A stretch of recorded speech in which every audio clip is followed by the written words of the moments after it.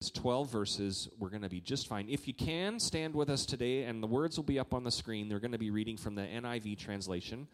And I'd love to have you read this out with me nice and loud for everyone to hear. How lovely is your dwelling place, Lord Almighty. My soul yearns, even faints, for the courts of the Lord. My heart and flesh cry out for the living God. Even the sparrow has found a home, and the swallow a nest for herself, where she may have her young. A place near your altar, Lord Almighty, my King and my God. Blessed are those who dwell in your house. They are ever praising you. Blessed are those whose strength is in you, whose hearts are set on a pilgrimage. As they pass through the valley of Baca, they make it a place of springs. The autumn rains also cover it with pools. They go from strength to strength till each appears before God in Zion. Hear my prayer, Lord God Almighty. Listen to me, God of Jacob. Look on our shield, O God. Look with favor on your anointed one. Better is one day in your courts than 1,000 elsewhere. I would rather be a doorkeeper in the house of my God than dwell in the tents of the wicked. For the Lord God is a sun and shield. The Lord bestows favor and honor. No good thing does he withhold from those whose walk is blameless. Lord Almighty, blessed is the one who trusts in you. Let's pray together. Lord, we ask that you would speak to us as we look into your word today, that you would speak to every heart. We want to grow in our faith. For those who are down and weary today, I pray you'd lift them up. May every word that is spoken be right from you, and may it apply to every life that's here today. In Jesus' name we pray. Amen. You can be seated. All right, that's Psalm 84. Again, talking about a actual place. Even the reference to the sparrow, blessed is the sparrow, for they have a place in your temple. We read that and we think almost like his eye is on the sparrow. He's taking care of the little ones. He's going to take care of us. This is the psalmist actually acknowledging that the birds in the temple, they don't know the rules, that they're not going to allow to fly into certain parts of the temple. So there are birds that are building their nests in the holy place, in the courts of the Lord. And the psalmist even recognizes that. I imagine one day the psalmist was looking up, seeing the birds building their nests in part of the temple, thinking, wow, those sparrows are blessed because they are with the presence of God every day. They have a place to raise their young in the courts of the Lord. I love it. That's one of the themes I want to talk about in the Psalm 84 is this. The first thing is this, if you're taking notes, a longing to be with God. There's a longing to be in the presence of God that we see throughout this psalm.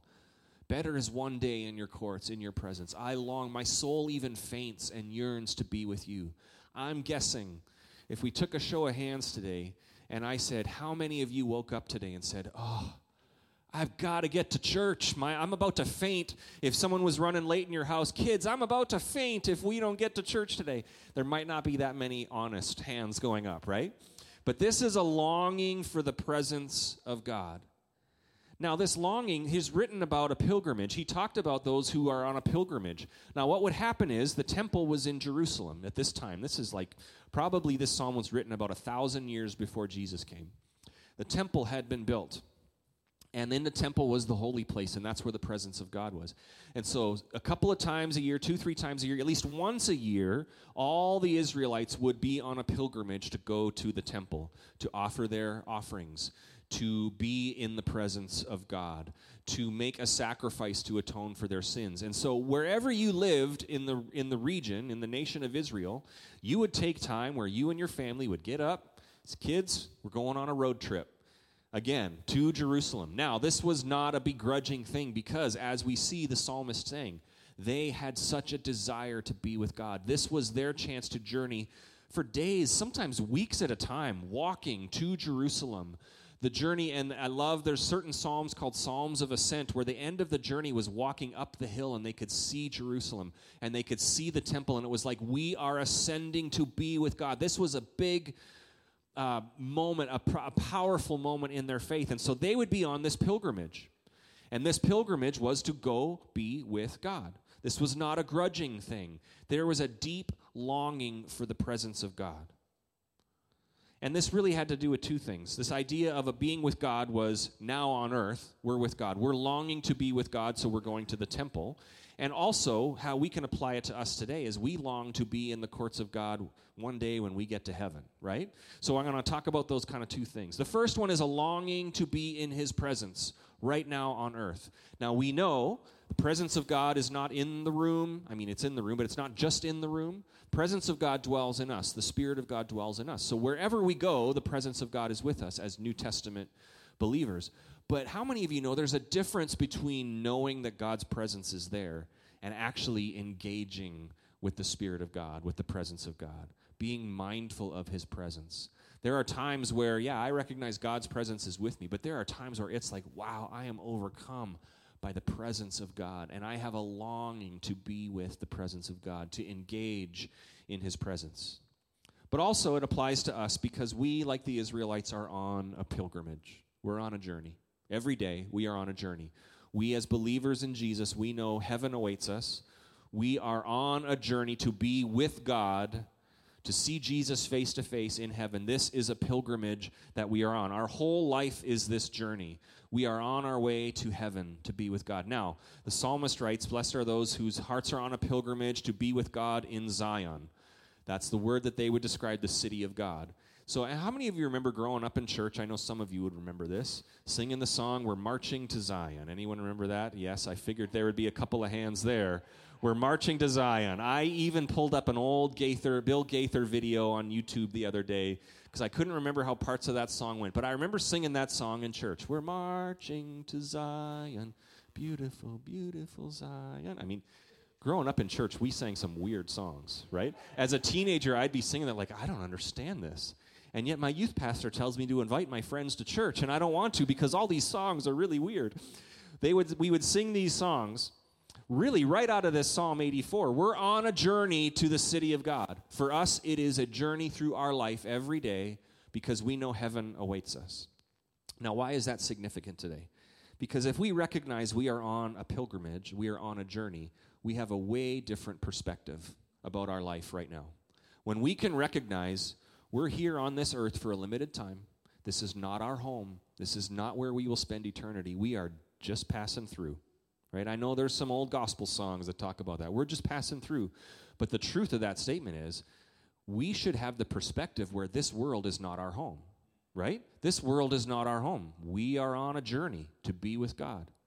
So what that does is it changes our perspective. We're not home yet. And the more we treat our life on this earth like home, like eternity, the more we get stressed out about stuff. Because if our thinking is this world is all I got, this life is all I got. I got to make the most of it. I have to make sure I have the most. I got to make sure it's protected and secure, and I got to be stressed out if somebody tries to mess with that because this is all I've got. But when we have the right perspective, a lot of that anxiety and worry just fades away. Have you ever been on a road trip where you're on your way to somewhere great and you got to make a stop somewhere in the hotel you picked? Usually the dad picked it because it's a bargain and like, hey, this is a great deal. That's the start of most horror movies to start with, but that's the start of every bad hotel experience for families is it's fine. I have that mentality. You put me in a hotel that's not great for one night, I'm like, I know where I'm headed. I can deal with just about anything for one night. Right? Now, in our family, the deal with anything has different definitions because there are times where the rest of my family's like, no, we're not putting up with that. We want some treasure here on earth, Dad. Let's find a better hotel. When we have the right perspective, a lot of the stress that we feel, we recognize it's not necessary because we're not home yet. This world is not our home. One day we will be with God in heaven. That gives us hope, right? Amen? Somebody awake today says amen. That gives us hope. And so I got to be honest with you. With all the stress going on in our world, and we are fed a diet of stress nonstop. I'm honest. I'm not too worked up about all that's going on in our world. I'm not too worked up about it. Something happens in the future, I'm like, yeah, it's going to be fine. This isn't my home. I'm not here forever. I'm on my way to heaven where everything is going to be made right and perfect, right? Now, here's the deal. While I'm on this earth, I am worked up about the cause of justice for people, justice for the oppressed. I am worked up about this. While I'm here, I recognize that, like you, I bring the light of the world, I bring the presence of God into situations. So those who are weary, those who are down, those who are lost in darkness, I am worked up about making a difference while I'm here. But all the things that stress a lot of people out, there's bad days and it's going to be, it's tough. There's tough seasons, but we can go through it recognizing it's fine. We're going to be in heaven one day. So I want to mention that to say some of you need to change that shift in your thinking, that perspective like the psalmist has. We're on a journey. We're on a journey to be with God, and that gives us hope. That gives us faith. That gives us perspective what we go through. But there's one kind of side note to that. While we're here, I want us to recognize we're here for a reason. So as Christians, we don't say, doesn't really matter what happens here on earth because we're on our way to heaven, right? Who cares what happens here? This isn't my home. Home's over there, so I'm not worried about this. We are here because true religion says to care for those who are poor. For those, the causes of justice around the world, we fight for those as followers of Jesus. Does that make sense? We don't just say, it's falling apart. Supposed to happen. It's all going to go to the Antichrist anyway, so why try? That's not what we do as believers. As believers, we say, our hope is in heaven, and while we're here, let's get to work. Let's make a difference. Let's do something. So, let's have that perspective as followers of Jesus. Amen? Somebody nod with me, amen. We are on a journey, and that's where our hope comes. So that's the first thing I want to highlight from Psalm 84. Second one is this. The psalm talks about the journey itself, how sometimes it is difficult and long. How sometimes there is heartache, how sometimes there are days where you want to give up. And he's talking both as far as like in life there's days we want to give up, but he's talking about the actual journey to Jerusalem itself. There are days where it is difficult terrain. Look at what it says again in verse 6 and 7. As they pass through the valley of Baca, they make it a place of springs. The autumn rains also cover it with pools. And then I love this verse. They go from strength to strength till each appears before God in Zion. The psalmist is acknowledging that journey from wherever they were to Jerusalem, they would have to walk through some difficult terrain. The Valley of Baca, that term Baca in Hebrew, it's a word that means tears. It's called the Valley of Tears. Now, I was doing some research this week on why is it called the Valley of Tears? Is that where everyone kind of broke down? Is that where the kids had finally had enough with the road trip and the dad said, if you don't smarten up, we're going to turn this thing around and go home? Is that where the tears came from? Possibly. It was a spot that was difficult terrain. It was known as the Valley of Tears for a couple of reasons. One, it was a very dry, difficult part of the journey. Desert conditions, difficult terrain, not a lot of water. So you would get to that point in your journey if you were days in and you still had days to go and you would think, is it worth it? We're walking through the Valley of Tears. There was also a tree that would grow there, a balsam tree. They would call it the Baca tree because it would have this kind of gum that would excrete from the tree that would look like tears were coming down the side of the tree. And so that's also why they said, this must be the Valley of Tears. That's why they called it that. And then another reason they called it the Valley of Tears, according to some commentaries that I read, is that when it was rainy season, when the rains would come, because it was in a valley, the water would kind of run down the sides of the hills leading into this valley. And then there was pools, places that the water would collect. And now I love this imagery because they say, sometimes the water would be kind of dripping down the sides, and that's why they call it the Valley of Tears. But what the psalmist is saying is, they make for it a place of springs. So the water would collect in these pools. And all of a sudden, if you're on the pilgrimage from wherever you live to Jerusalem, and you're walking through this difficult season, and you're thinking it's hot, it's dry, and we're in the Valley of Tears, all of a sudden you would recognize, but because of the provision of God, there's now these pools of water to give us nourishment. What was meant to be a difficult season filled with tears and sorrow is now a season where you recognize God has made this not just bearable, but now a place of strength, where the world looks at it and says, this is meant to destroy you or to be a place of weakness or sorrow or brokenness. Because of God, it is now a place of strength. Amen? That is good news. So imagine that. You're walking through with your family, and now God has provided water for you on this journey. So at the spot where you were thinking you were at your weakest, God has made it a place of strength. And he says, I'll do it again. On this journey that we are on, the spots that you go through that seem like you are at the worst, you seem to be in a spot that is just the worst of circumstances where you think you can't go on, and God says, I'm going to make this a place of strength. And you get what you need from God so that you can continue on the journey. Isn't that wonderful? I love how that is phrased in Psalm 84. And he says they go from strength to strength. So on this journey, they go from here, and God has provided everything they need, and it's a place of strength. And then they go over here, it's a place of strength. And then the next day, they have circumstances, but God has provided what they need, and it's a place of strength. From strength to strength to strength. This idea of a journey that we are on is not just something to be endured. It's not just something to tolerate. It is a place where we walk with God, and every season, every day is a day of strength. God has given us what we need to walk in strength. We don't see it that way, our life. We see our life as circumstances, and so if the circumstances are good, then we feel strong. Yes, God, you're with me. And if they're bad, then we're like, oh, Lord, I can barely make it through. That's going to be difficult in our world today, where you don't have to look very far to see, oh, man, the economy or politics or viruses or unrest, racial reconciliation, all these things. You don't have to look very far to find a reason to be stressed. So if our mentality is circumstantial, we're never going to stand in a spot where we say, yes, I'm in a position of strength. But what God says is in any season, you find what you need from him so that you can stand up and say, I'm in a season of strength. I love that.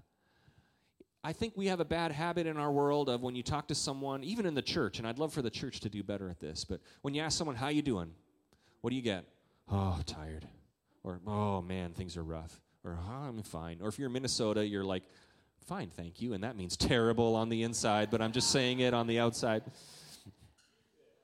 What we have available to us is not just lip service, but in the depth of our soul to be able to say when someone says, how you doing today? Strength. Strength.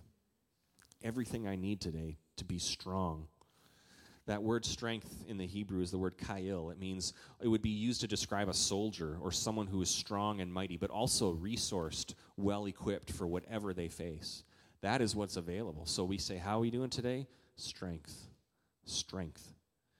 Well, how are you going to be tomorrow? What do you got coming up this week? Strength is what I've got coming up this week. What about if this happens down the road? What are you going to do then? Strength. Because God is with us. Amen? This is what we have available to us. Any day is a day where we can recognize God's goodness. God's goodness is there every day of the journey. God is good. What do you say back? No, you say every day of the journey back. No, I'm just kidding. God is good every day of the journey. No, I'm just joking with you. Every day has what you need to recognize the goodness of God, and you can stand in it like those people in the valley of Baca, the valley of tears, and you can say, I am strong because God has given me what I need.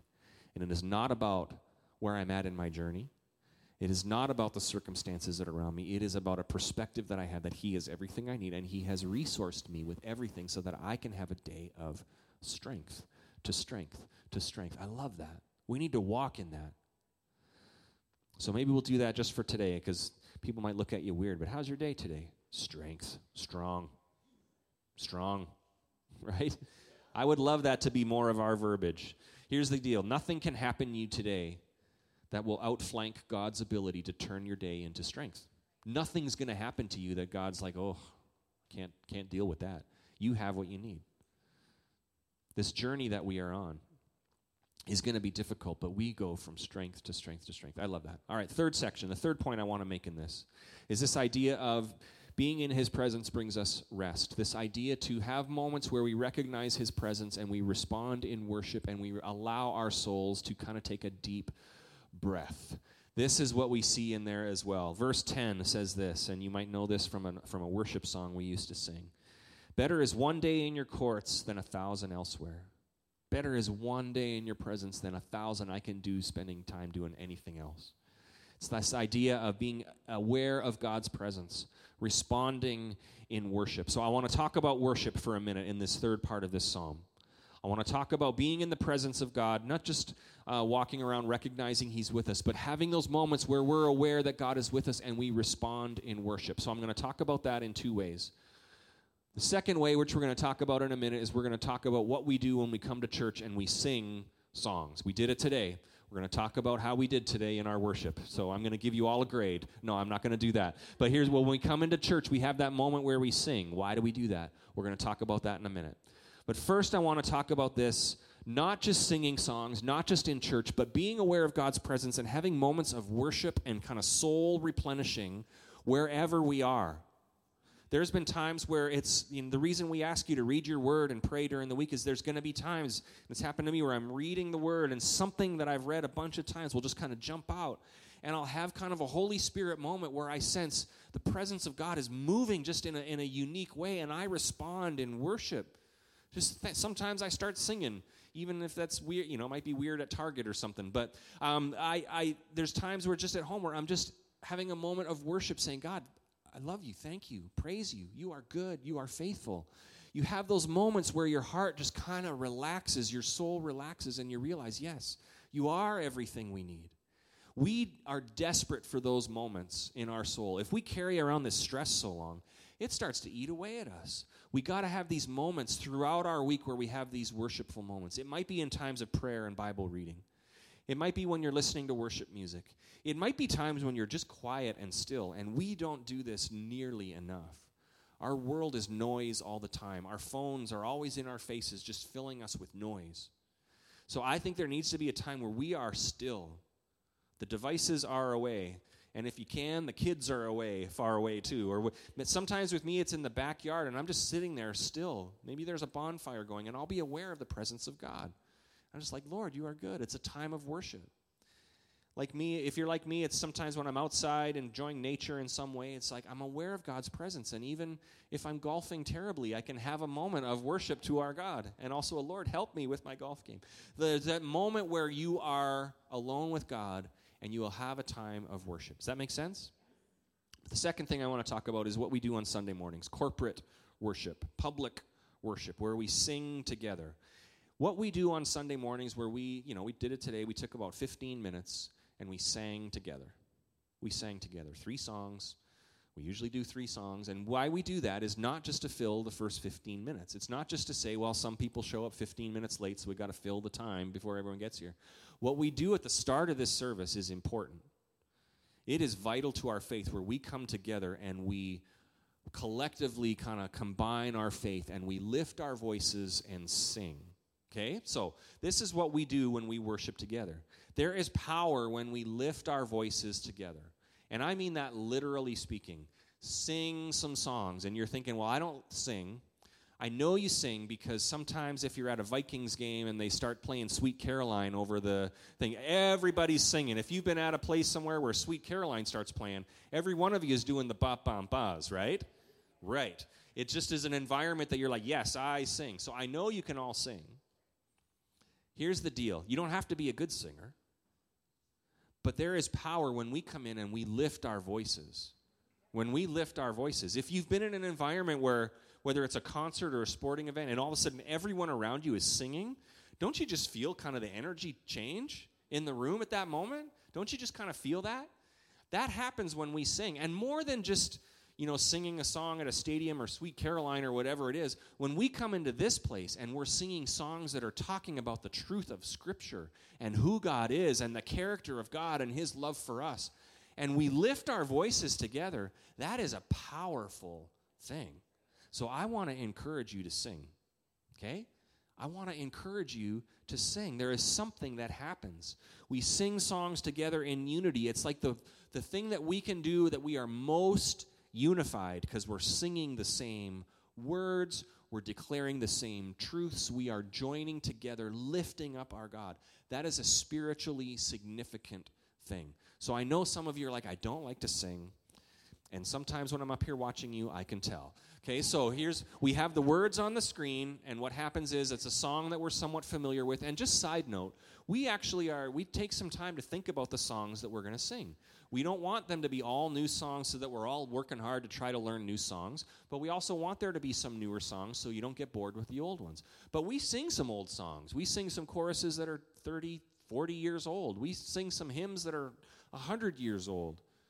The idea is we want you to be familiar enough with the song so that you don't have to just stare at the screen. Now, I know a lot of you are like, well, I don't know what else to do. I'm here in a room, and it's bright, and everyone can see me, and now they want to hear me to sing. And so a lot of you kind of just stare down, and like you just have this look of like, I just need this to be over. And I get it. It's weird. Or I'm going to stare at the screen even though I've sang this song 1 million times, and I know every word. But here's what I'd like us to do. And I know it's a bright room where everyone can see, and that's what I love about this room. This room is set up where it could be just this great atmosphere of worship. If everyone was lifting their voices, it would sound great, and we can see everybody, and our faith would be lifted, and we'd recognize we're doing this together. But we need to participate in that. This is an encouragement for you to participate. Sing along. If you know the words, maybe close your eyes, right? Sing it out. Think about, the whole point is that we think about the words that we're singing, and that causes our heart to be stirred where we sing out the goodness of God, okay? We can do that. You might even want to raise your hand. What? You might even want to lift up your hand as a sign of worship, as a sign of surrender. The Bible talks about all sorts of postures of worship, lifting our hands, bowing down, singing, dancing. I would love for us to get there one day, right? That would be super fun. Where this was just a lively place of enthusiastic praise and worship. I know we're Minnesotans, and it's going to take us a while, but let's work towards that, okay? We're going to need everyone to participate in that. Can we do that? Is God worth us doing that a little bit? Amen. I want us to recognize what we do as we come together. There's something significant about being in a room with people singing. That phrase, they go from strength to strength, and I'm going to wrap up with this. They go from strength to strength. That Hebrew word kail that talks about soldiers being strong, really another interpretation or definition of that word would be a company of soldiers. It's talking about a company of soldiers, almost like strength in numbers, like strength in camaraderie, recognizing you're a part of a strong group. So when you read that verse, walking through the valley of tears, they go from strength to strength.